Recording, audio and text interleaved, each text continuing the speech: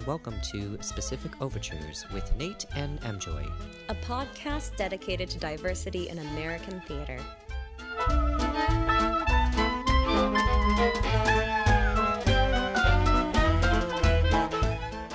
Today's guest is Philip Dawkins.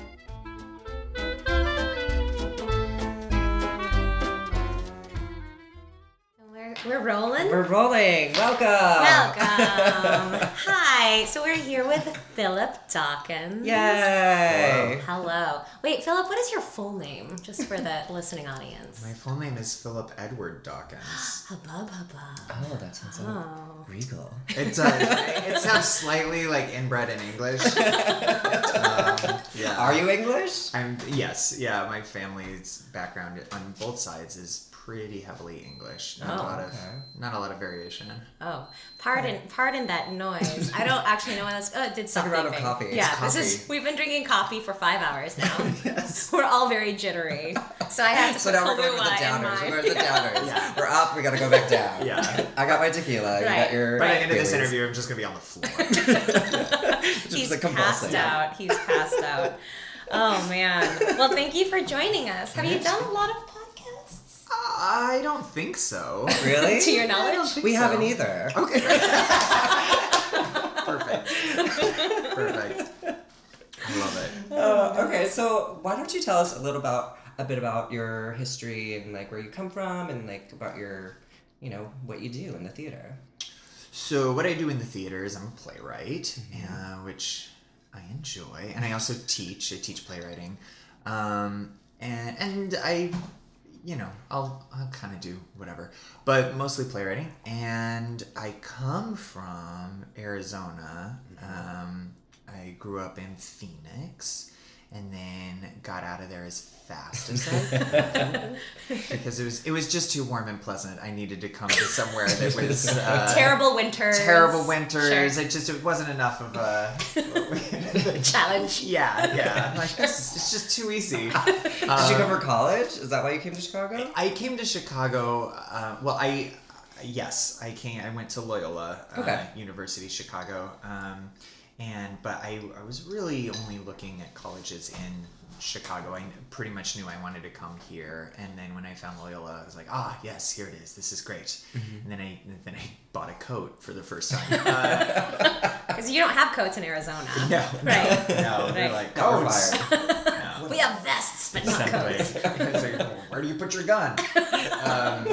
So that was 18 years ago, and I've been here ever since. Wow. I love it here. It's great. Yeah. It's an awesome place to be writing and creating, and there's cool community here, both inside and outside the theater community. I think there's just lots of opportunity. If you're bored in Chicago, it's your fault. Yeah, it's true. There's plenty to do. There's plenty to do on a budget or free. I just find it's an inspiring place to be. What do you do on a budget or for free in Chicago? Apparently I do podcasts. Yeah.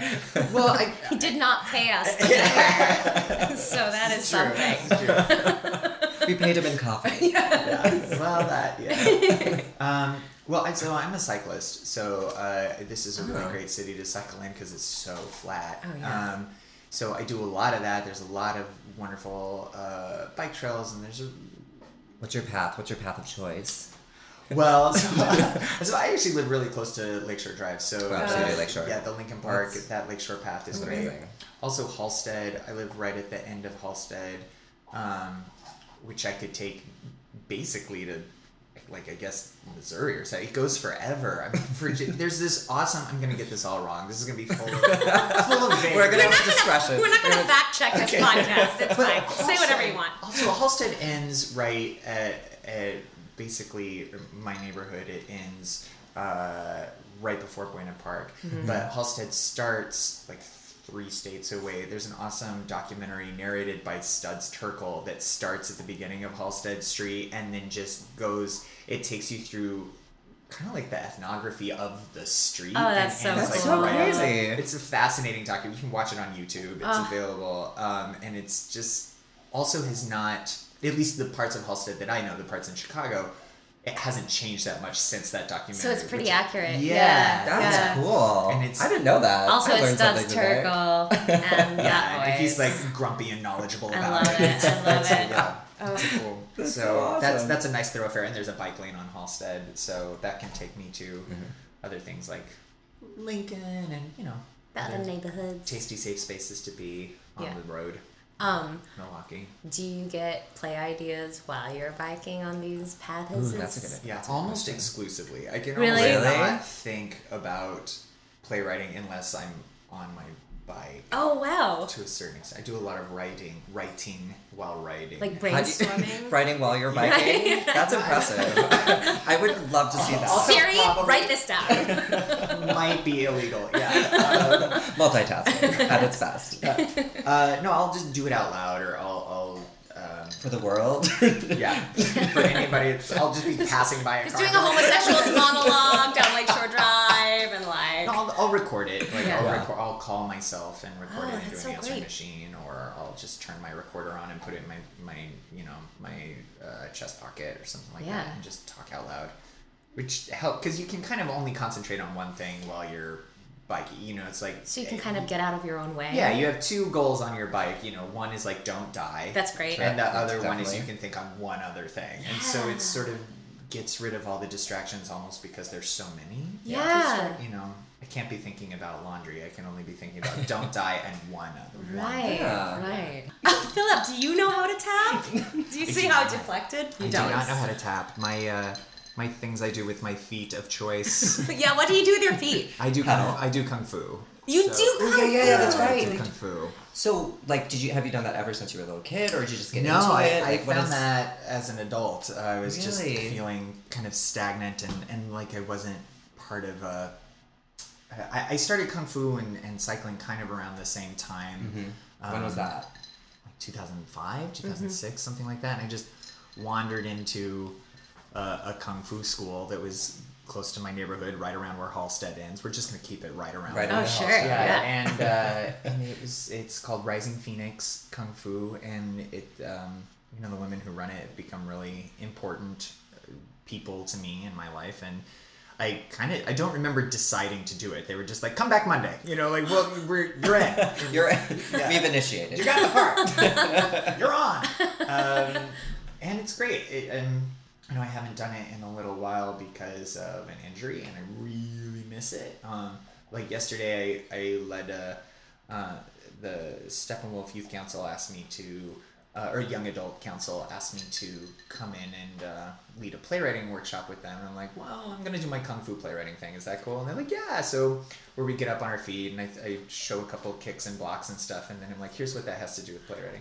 And they're like, I don't get it. Like, that's all right, we moved. And it was great. It was good to just like do it and move again. I was like, oh, I really miss this. But when do you think that you'll be able to go do it again? Is that... I don't know. I sort of reorganized my life around not having that time in my schedule.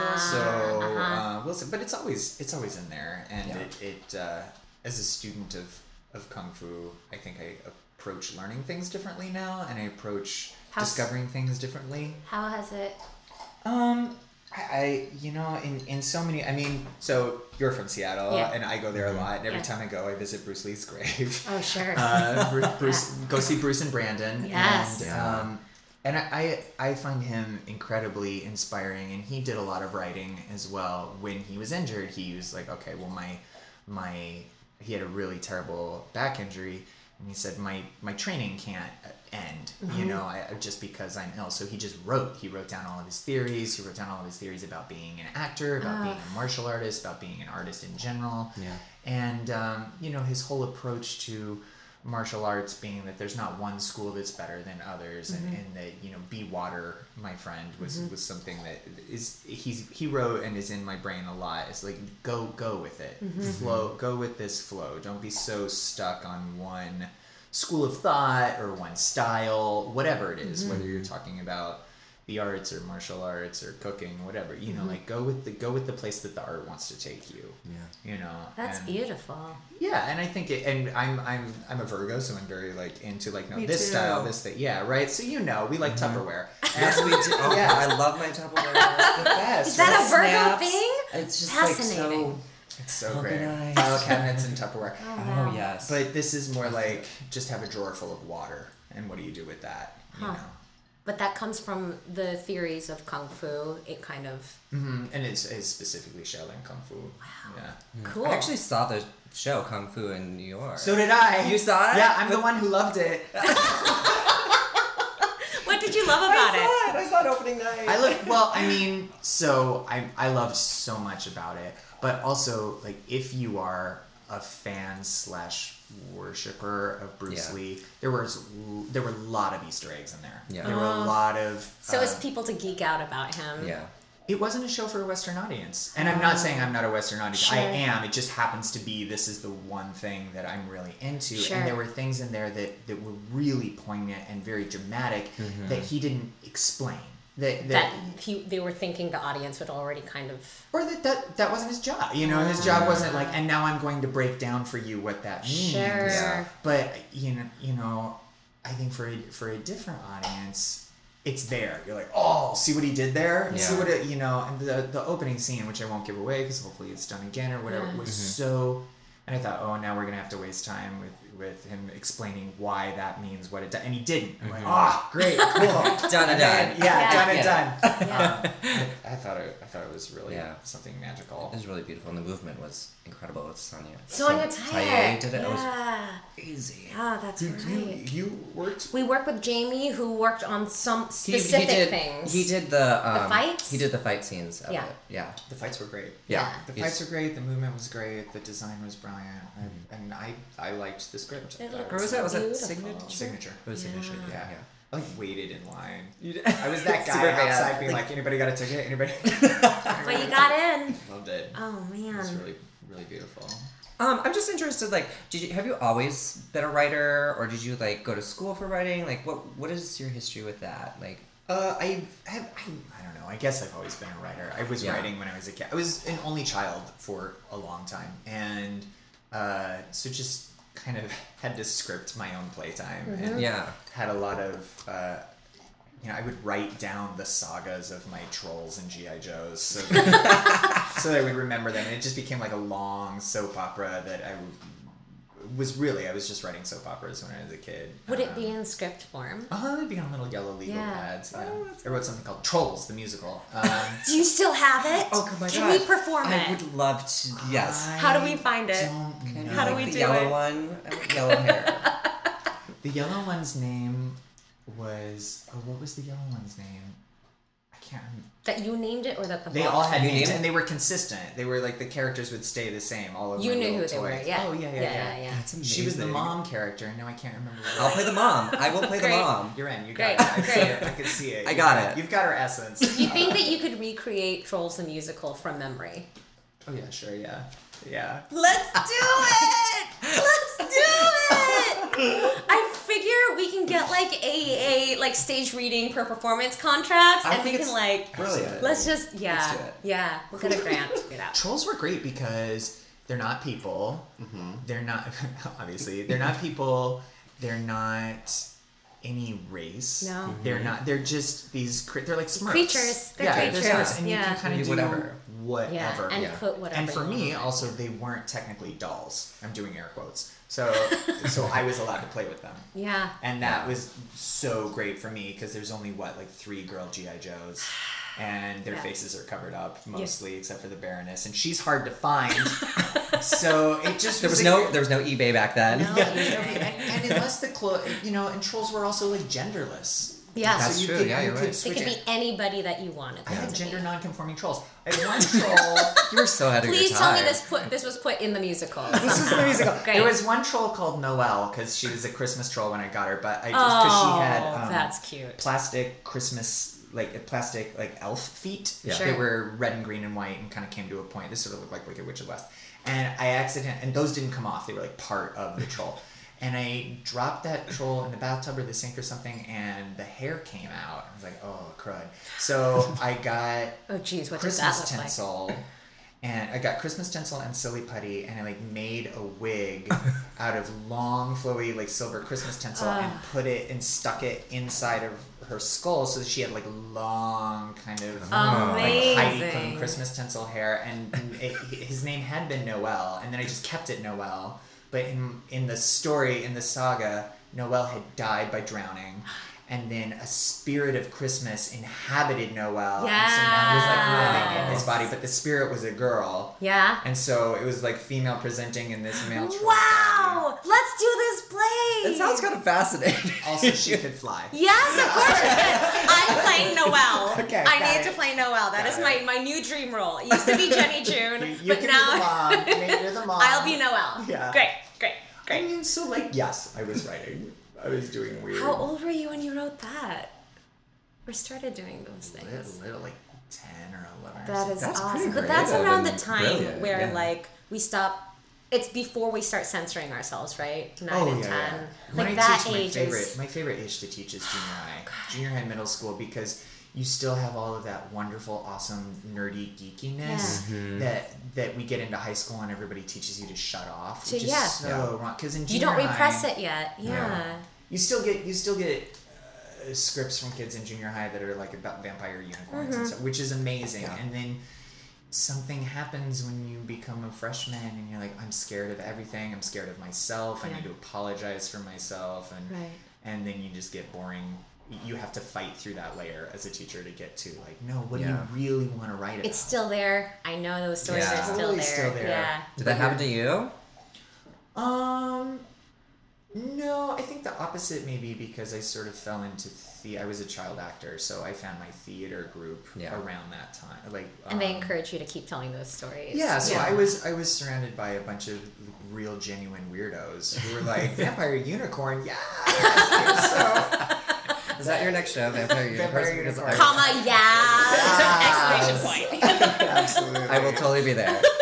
They were just like, so tell me more about this spirit of Christmas troll. Great, yeah. So I think that helped a little bit. Yeah. You know? And then I didn't think of school as the place where I did creative things. I had a very compartmentalized, a very Tupperware life. You know, like theater was at the theater, and You all could of be that. And your then creative self there.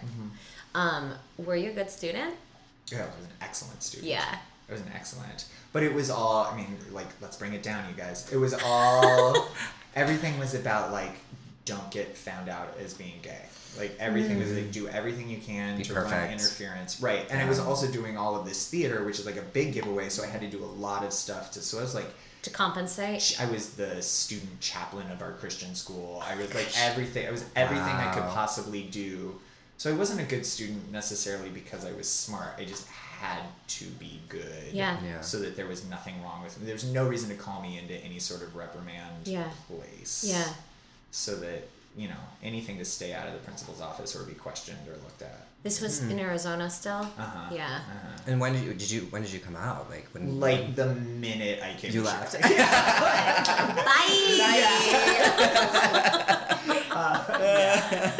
Basically. Thank you, Chicago. Yeah, thanks, Chicago. No, I would say a year after I came. So I graduated when I was 17, and I came out to Chicago, and that freshman year, the year after, that summer after the freshman year, I stayed in Chicago and lived with some good friends of mine, and they called my parents. It's like, guess what? Yeah. So, it was a phone call. It's a phone call, which is always a nice thing to do to your parents, right? Bye! Good luck with that. Sorry, I'm going through a tunnel.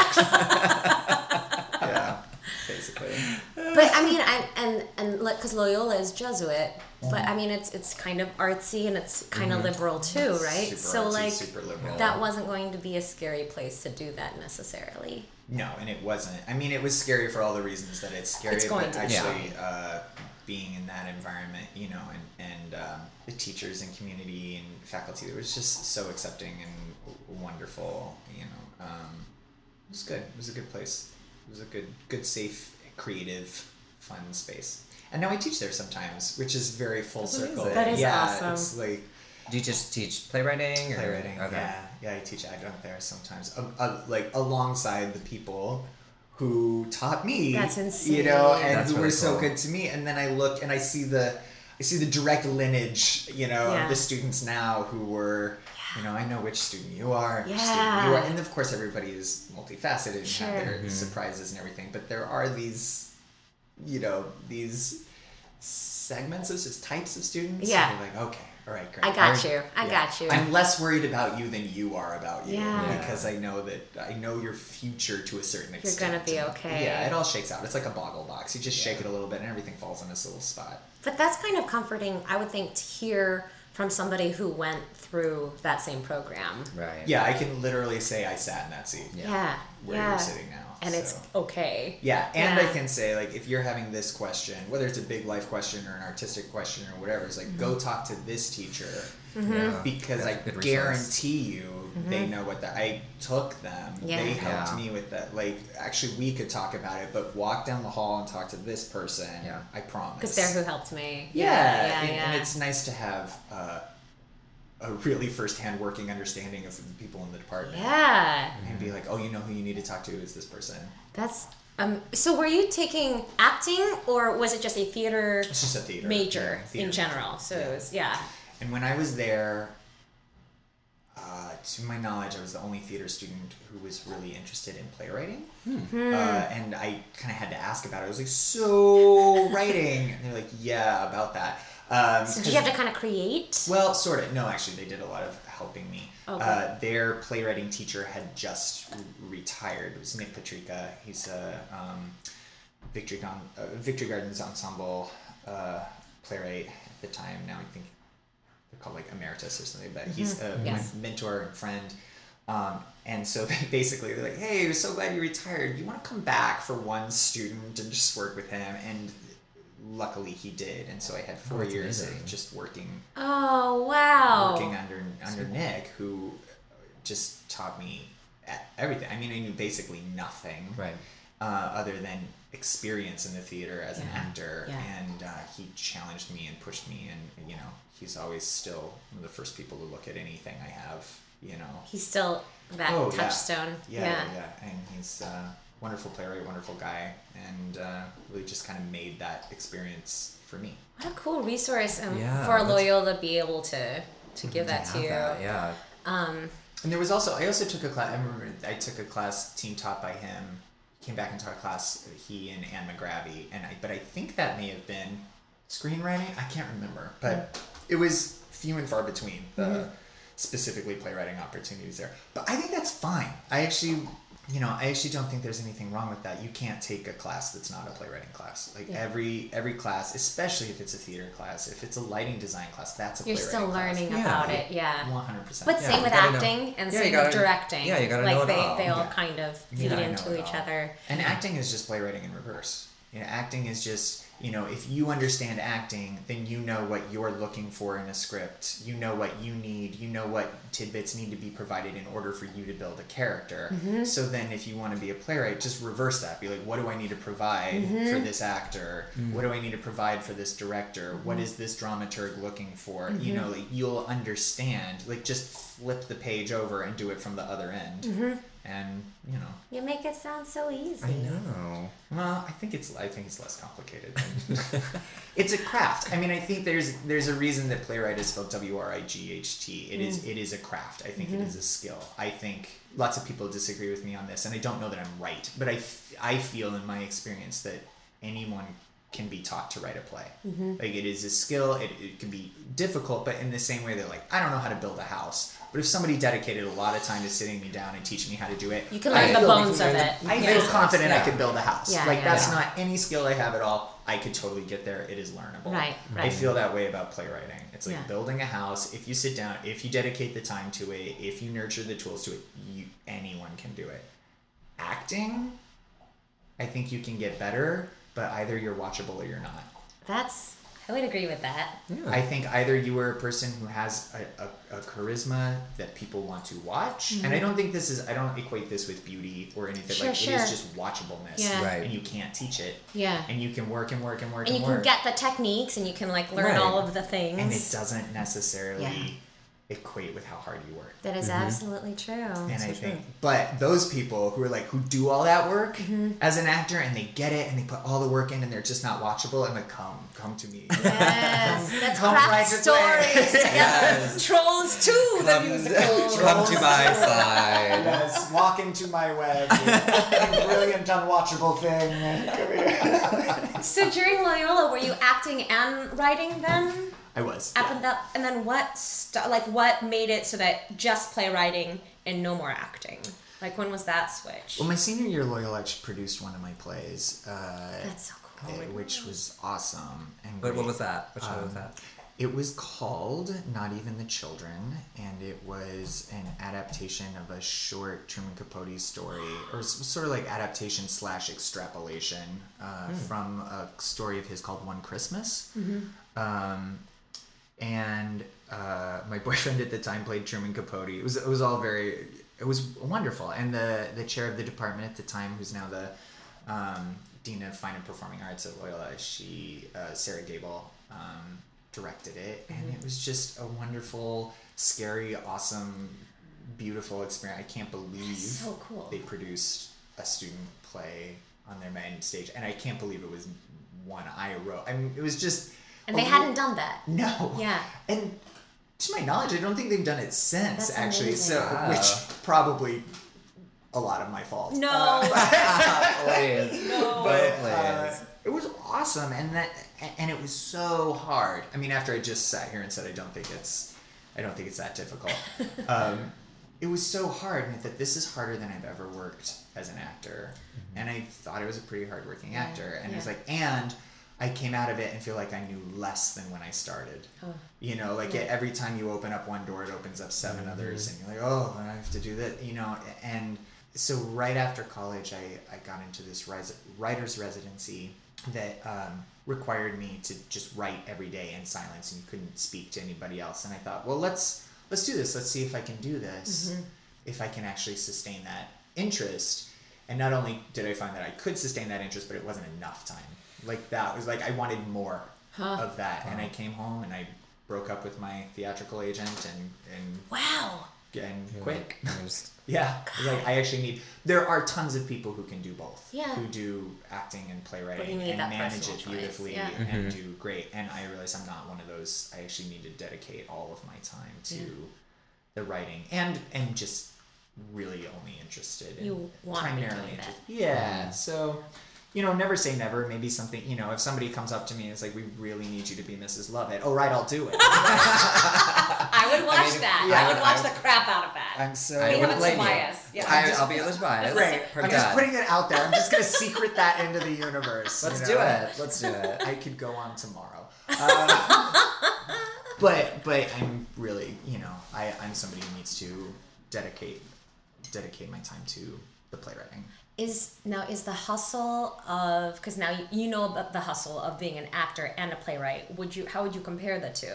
Similar, except that there are fewer opportunities for playwrights. So it's Which a is not a complaint, scarier that's hustle? just true. Yeah. Yeah. Yeah. So it's like, if you are an actor and you know how few opportunities there are, then just like look at the last show you did, see how many actors there were on it. There was one playwright. Yeah. Probably. There Yeah. could have been more. Yeah. But likely. Usually there is a playwright. Yeah. Right.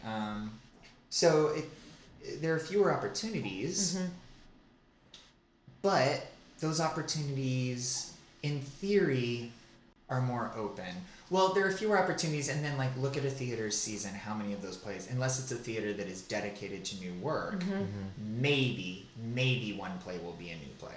Maybe. Yeah. And that's not. I'm not saying that as a criticism. Like every Right. theater should do the work that they want to do. But and it's if- that much harder for a playwright to like get into Right. a season. So it's not even like if a theater does 6 plays a season, let's say it's a huge theater, they do 6 plays a season, that doesn't mean there are 6 opportunities for playwrights. Usually at like best case scenarios, that means there's maybe 1. Yeah. Right. So it's really, I think it's important to look at the math of that before you go into it and go like, okay, how hard do I want to work? Yeah. How long do I want to wait? Right. You know, and that's a tough real thing. How long did you wait technically? I mean, did being at Loyola on their main stage that give you kind of a leg up or did you kind of have to start from scratch once you graduated? It did, and I also had to start from scratch. Yeah. I mean, I think everybody, and then I also had people reaching out to give me opportunities. I mean, it's one step forward, two steps back, and I think a lot of it is just finding the people who you want to work with, the people who inspire you, and then just telling them, like, hey, I want to work with you, how can we make that happen?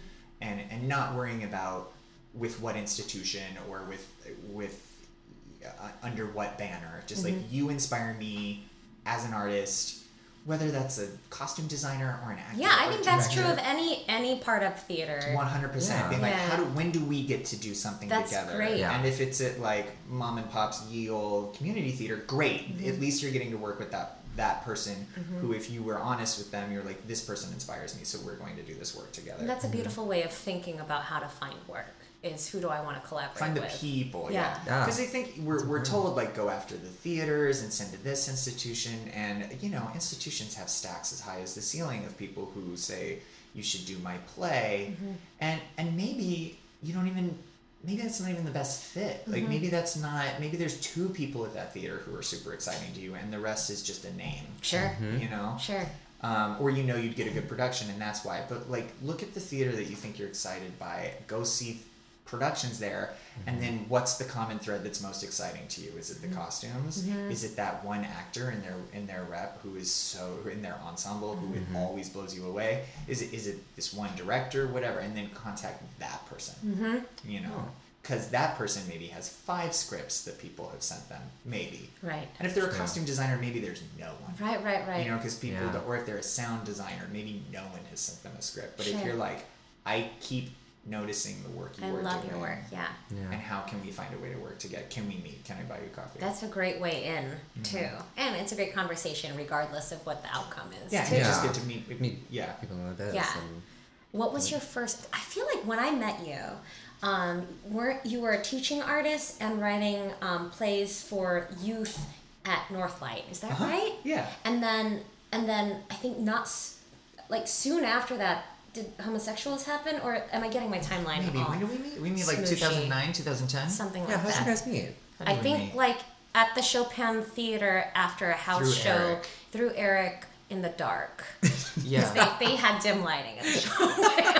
But like I feel like at the time we were just like, hey, because my husband was working at Northlight, I know your husband, I'm working at Northlight, But like That's right. I mean, we just met socially and we had a lot of mutual friends at that point. But homosexuals hadn't happened at that point, but it was about to. Yes. Yeah. And I was mostly writing for youth, which I do a lot, and I You still do. Yeah. And I really enjoy that. When I write for youth, it's usually for youth to perform, so for young performers. So summer camps, church groups, theater camps, things like that, where you need 70 roles, most of them girls. Yeah. Yep. all of them with between 1 and 25 lines. Yeah. So, and I like that. I like that challenge. I like Yeah. those parameters, and that's hard. it's fun to do. And it still has that like Philip Dawkins wink in all of those. There's that. I guess so. I mean, yeah. they're all pretty. They're just the stuff I would have wanted to do. Yeah. And did As a do. kid, I did those. I was a theater nerd, so I did those theater camp things. I know what I enjoyed doing. And that's a good place to start. Let's just do a play that I would want to do. Yeah. Absolutely. Absolutely. Didn't you do? Wasn't there like 2 surf dude whales or what's that? Oh, sea lions. Sea lions. Sea lions? That were like bros my or something. Slackers sea lions. Yes. Oh my god, that's amazing. Biff and Otis. Biff and Otis. Based on a real story. Biff and Otis are real sea lions. I met them. I interviewed them. They're at the Shed, and this was a commission from Northlight. Devin DeMaio, who at the time was their youth director, wrote me and sent me this article from the paper, and she's like, I feel like we have our next story. And it was these sea lions off the coast of Oregon, California sea lions, who instead of going up, which is a very there's this natural instinctual thing that these California sea lions do, is they go out on a sea forage once a year at a certain time when the fish are all out because of weather patterns or whatever, and they basically just eat everything And it's part of population control. It's a very natural thing. And then they come back and they like sleep for a month and don't eat. That sounds like the best life ever. That sounds like me. That's somebody's name. Is it just your spring break? Yeah, it's my spring break. Yeah. I'm about to start. They spring break and they do that. Well, for whatever reason, these 2 sea lions did not go with the pack. They did not. Instead, they walked on foot 200 miles inland to a salmon fishery, to a salmon farm, jumped in the salmon vats, and ate every single fish. Hey, those are too smart. Yeah, I mean, lots of omega-3s. Yeah. Right. Like, Well, they made themselves very sick. And they also like bankrupted this farmer. oh no. So they tagged them, because they're like, you're not coming back. They're in no way an endangered species. So you can put sea lions down. Oh, thank you. Enjoy's getting me more coffee. Yes. It's whiskey infused. Yeah. Everybody does. Love it. And so they dropped them back out in the middle of the ocean. Yep. And then like a month later, they were back and did it again. They're like, we know now. Yeah. We know. And so the state of Oregon was going to put them down. I was going to exterminate them. But before they did, they put out a call to different aquariums in the world and said, does anybody want these? No joke. Like clinically obese sea lions, and the shed was like, that's a thing we Who want. will buy? The shed will buy. The shed will buy. Guys, they were the size of like a Chevy Tahoe. They were so big. Wait, were their names Biff and Otis? Yeah, their names Oh, are That's Otis. amazing. That's kind of awesome. The shed names their animals after locations where because so many of their animals are rescues or are undesirable animals for other tourist attractions. That's why, like, they have that sea tortoise whose buoyancy is messed up because it was caught in a propeller and its butt is always higher than its head. Have you seen this? No. It's the sweetest thing. So they actually do a lot of taking animals that are undesirable for other places. And these guys were morbidly obese. It was like a health problem because they ate so much. And they're tattooed on them. They've been tagged. So they have like tattoos on their neck like 24601, and they took them and they named their animals after spots where they've been rescued or located. So these came from island called Biff and some Otis. I don't know. They're islands. That's they're islands off the coast. amazing. Yeah, and they looked like islands when they came to the shed. They were so that was so perfect. huge. That's insane. So we wrote a play about these like slacker sea lions. It's like, I don't feel like going out there. It was basically about like being so lazy that you end up doing more work and then actually being rewarded for it. That's awesome. Like, what a great thing to do with junior hires, right? Like the power of being lazy. Yeah. And getting Who rewarded. can't identify with that? Right. That is incredible. Right.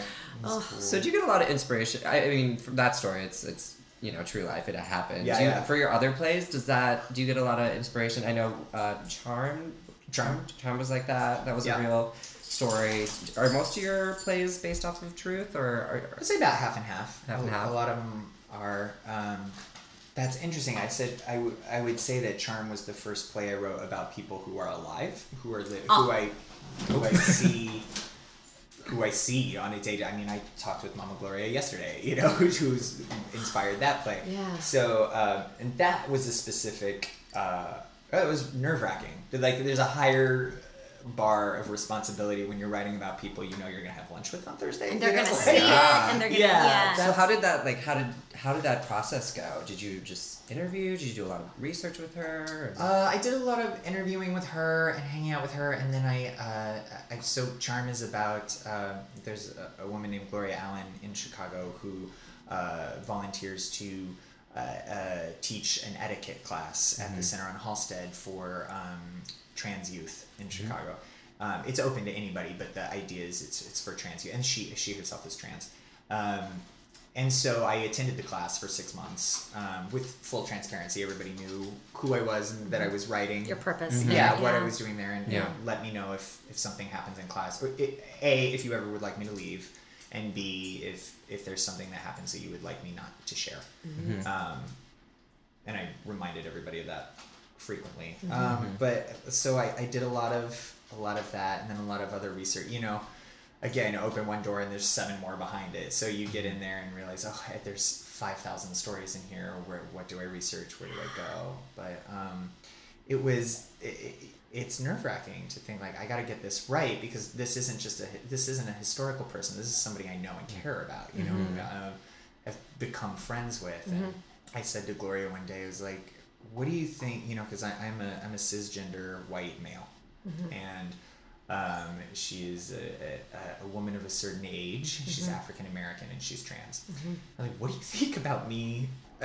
Telling your possibly story. writing your voice. Yeah. Like, what do you think about me sitting down? Like, when you picture me doing this, what do you think? She said, "Oh, I don't care. Just make me sound fabulous." Fair enough. Except that, like, And you were successful. didn't relieve any pressure from me. No. It's like, oh, just make me sound fabulous. Sure, Okay, great. I'll just do that. Although, Let it free you, Philip. she is naturally fabulous, so I just had to just sound like her as much as possible. That's awesome. And it That's awesome. worked. But Yeah. I love that. yeah, so she did a lot to actually sort of relieve pressure at the same time Sure. as being like, get it right. Right? But she came to the show a lot, A lot, right? yeah. She was very involved with, She and did talkbacks. she did talkbacks. that's She amazing. came. She was very visibly present. So I mean, there's the nerves of having to write for somebody or as somebody, but then our actor Dexter, who was playing her Oh, in God. the show and had a lot of direct address in the show and had to like Different look pressure. out and see her. Yeah. Wow. in the audience In that small Steppenwolf garage. There's a small yeah. Steppenwolf garage. Yeah. But he very much said that he told me that he took a lot of power from that because she's such a giver. Oh. Gloria is such a giver. She's so generous. That's sweet. She's there to see other people succeed. And she was very much cheering him on. So it beautiful. became That's like awesome. a great way for him. He said to start the show, walk out there and be like, there's Gloria, she's got me. I can give this to, like more of a circle of energy rather than, oh crap, better get this right. That's stunning, and that's also awesome. kind of written into the play Totally. in that way. Totally. That how you wrote her, that energy is already in that character. So how gorgeous that was feeding the actor portraying her. Yeah. Was you and I had other conversations about this, the casting of Charm. Like how tough was it? What did you guys need to go through to get that beautiful ensemble of people? Yeah. And what conversations? It was tough, and there were lots of conversations, and it was so Northlight Theater commissioned Charm, and produced it, and Lynn Baber is their casting director, who spent a good part of 2 years actively searching across the country, and I think even outside the country for it, because it's a nine character cast. And I believe, let me see, 1, 2, and I think 6 of those characters are trans or gender non-conforming or gender variant. So that's a big, and I think there are 2 characters who can be white. If If they have to be. well, it doesn't Yeah. really matter. Yeah. It changes the dynamic a little bit Sure. or whatever, but everybody else they're all based on specific people. So they were all very. It's a very specific cast, and finding that was rough. Yeah. And I would say it was very damning of theater history in the United States. I think in that. So the character inspired by Mama is 67, African American trans woman, and could not find that woman who is an actor who can carry the show. Of course, we can find those women, like they exist. But I they know need that, to be able to like use the language. but someone who is an actor. Yeah. And younger people, we were able to find. It was a little more difficult to find younger people of color. Sure.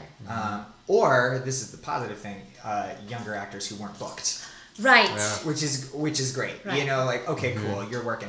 But I took their names, I gave those people's names to the next production that was doing it, like, called these people. They were might be ready unavailable. then. Right. Yeah, they might Yeah. be free now. Yeah. You know, I've started making a list of people who... I might need to ask for that list after this podcast. Okay, thank you. Great. And so I think it says a lot about, like, where we've come from in that space was not made for that person. Right. Earlier, Right. you know, like when that person was young, they got out of the game because people weren't willing to. They didn't know if they were needed or wanted. or probably were told there's no place for you. Yeah. Or there wasn't even roles for them. Right. Too. Yeah, like if you're 25 and you're an actor and somebody says to you, you will never play Lady Macbeth. Like, then what are you doing? Yeah. Like, then get out of the. What do like, I do here? Yeah. What's the point? I'm never gonna be. I'm never gonna get. I'll never be Mrs. Lovett. Might as Yeah. well quit. Right. And and that could be for any number of reasons. It could be race, it could be disability, it could be gender expression. You know, like whenever you show up and give your truth to the world, and they're like, I disagree with your truth. It's like, get out of that game. So I think. And we are still, you know, there's another production happening in Minnesota? Minneapolis at Mixed Blood. Oh, Mixed Blood, I love them. I do too. And they were able to find trans actors for their show. Yeah, what is that? I want to see it. That's amazing. It's coming up. They start rehearsals this week, I want to say. And I have to say, just in the like year and a half since we were casting, and now, Andy is in agreement with this. This dog loves. My dog is very trans friendly. Friendly dog. She's very trans friendly. Yeah. There has been so much progress in just in the world in terms of now there's a right.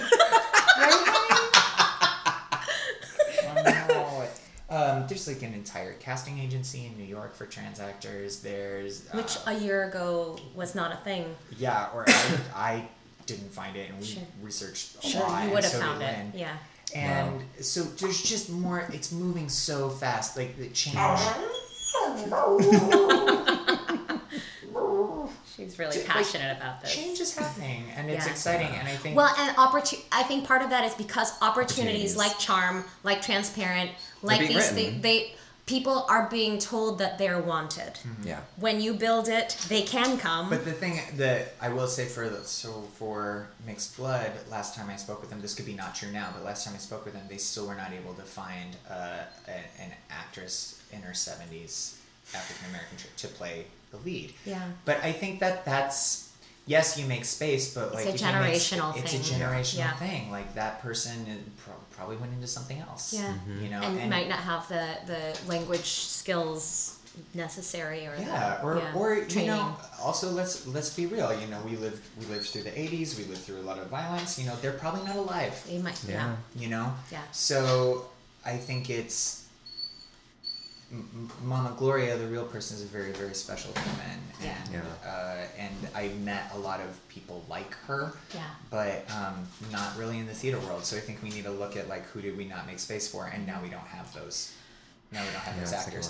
And if you are this actor and you're listening to this, you're like, nobody's called me. Call me. We'll put an email on the podcast.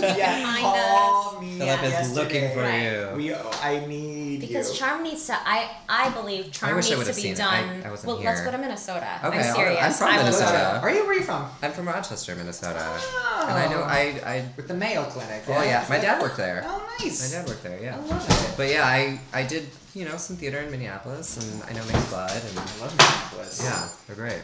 Minneapolis is being very good to me recently. So. Yes. Oh really? Yeah. Are they? What else do they produce? The Jungle Theater is doing The Switch. Oh, they are. Okay. And then I have a play coming up with Children's Theater Company next season. Yeah, which I'm very excited about. Oh yeah. What else? I was just gonna say, like, what else is like coming up for you? Are you writing anything? Are you writing any new plays? Or is there a lot of productions coming up? Or? Yeah, I'm writing some new plays. I'm writing a play. I'm writing a commission for Raven Theater here in Chicago. I'm writing I wrote something for Sideshow Theater. We'll see what happens with that. And, I'm always wasting time in some way. With other people, though. With other people, yeah exactly. That's what we're doing. Yes. Just podcast. Nobody's paying us. Hey, I have a question or a statement. Would you tell us about Donald Gross? Nope. Oh. Oh, fine. No, I will. Why don't you tell us about? Well, I want to hear it from you, and I want to hear. Nate has no idea. I don't know what you're talking about, so I want to know. Donald Gross. I had to think about. I'm like, who do I know this person? So when I was a child acting, I was on an episode of Party of Five called Falsies. The episode was called Falsies. It's the second episode of the second season, and I played a kid named Donald Gross who tried to hit on Lacey Chabert's character, Claudia, because it was the first day of junior high or something, and she had bought a padded bra because she felt insecure, and I was like all about that padded bra. Yeah. You're a boob dude. I was a boob dude. Donald Gross is a boob dude. And he was also like, he didn't really respect boundaries. He didn't. Handsy, a little handsy. He wasn't handsy. He just like didn't have a very large personal space bubble. Kind of maybe just didn't pick up on social cues. Also was just 12. So a lot was happening with poor Donald Gross and poor Claudia. And then she like goes in the bathroom, takes the bra off, and leaves. And then Donald Gross is not about her life. Yeah. Where do you think Donald Gross is today? Yeah. What's he doing? What is he doing? I mean, I think like he's 3 wives. He's in the tech industry. He's in the tech industry. He lives in Silicon Valley. He created an app. Yes. Yeah. Yes. It like times when it like lets you know when it's time to pump. Right? And he's living comfortably. It works. It's good. It's good. Amazing. Thank you for indulging me. No I was like I was bubbling. Oh, that's amazing. There's always that moment when I'm like teaching a new group of students to like figure out which student is going to come to me first and be like, I found your actor reel. It's really good. Here's the thing about Philip Dawkins. I want to watch it now. He's a good actor. I want to go watch this now. And also, that little boy could not be anyone else other than Philip Dawkins. Like, that is definitely you as a little kid. So cute. So cute. He's me. It's Oh my God, that kid. It's a little weird. Whoa. But it was fun, and I think the thing is, like, I loved doing that. I really loved. I had parents who were happy to support me doing whatever I wanted to do. If I wanted to do t-ball, they'd have been all in. If I wanted to do acting, they knew nothing about theater. But you film. sought that out. I sought that out, and then they helped me with it when they saw that was something I wanted to do. So that was on good. I did work with a lot of kids who that was not the case, where it was their parents' dream and they were miserable, and I felt so horrible for them. There's a lot of that. There's a lot of that out there. Yeah.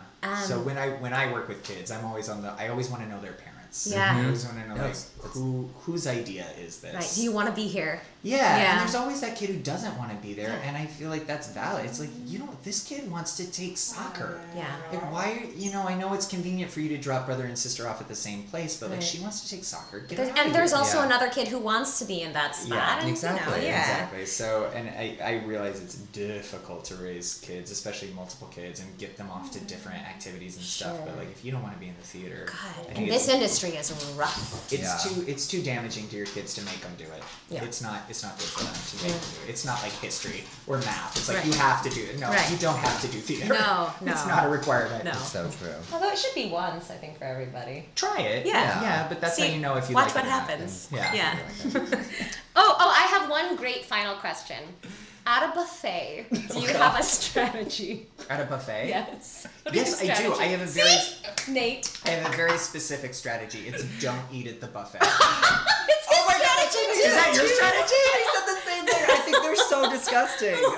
Has this always been the case? Gross. No, I used to be like pile it all on. And See, that's my question. I Yes. was once at a buffet where I saw a person do something that changed my opinion. Of a buffet. No. So yeah. So now you don't buffet, but your strategy used to be just one plate with Everything. lots of All things of it. on, or multiple plates with multiple trips. Well, I'm a Virgo, so I don't like my food to touch. Sure. Now, if it's Mexican food or Chinese or Indian, it can touch. Sure. Because they should smoosh all together. They should smoosh all together. It's all good. If it's anything You got else, the smorgasbord. Yeah, like if I'm at the Sizzler, I want everything in a Different. Yeah. So you'll go back for different I'm also plates. never at the Sizzler. Why Like aren't you at this? Oh, because you don't like buffets. Sure. I don't like buffets and I'm a vegetarian. Like Sizzler is the ninth Just way pasta of bar. anti. Pasta bar. That's it. Oh my god. Oh man. Exactly. Oh. I do like a cafeteria though.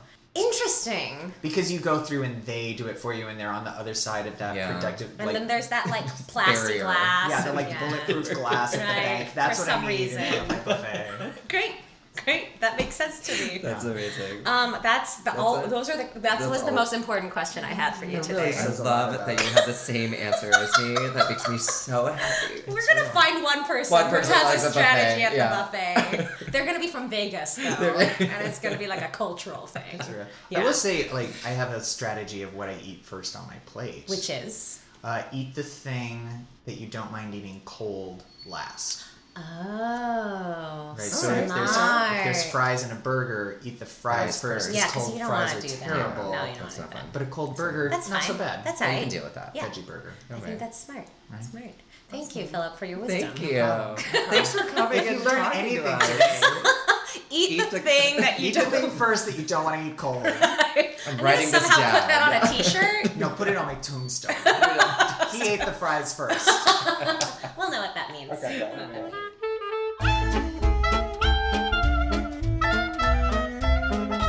Thanks for tuning in to Specific Overtures and our interview with Philip Dawkins. Check out our blog at specificovertures.wix.com/my-site. You can always listen to our podcast on SoundCloud or Apple iTunes. Tune in next week for another great guest.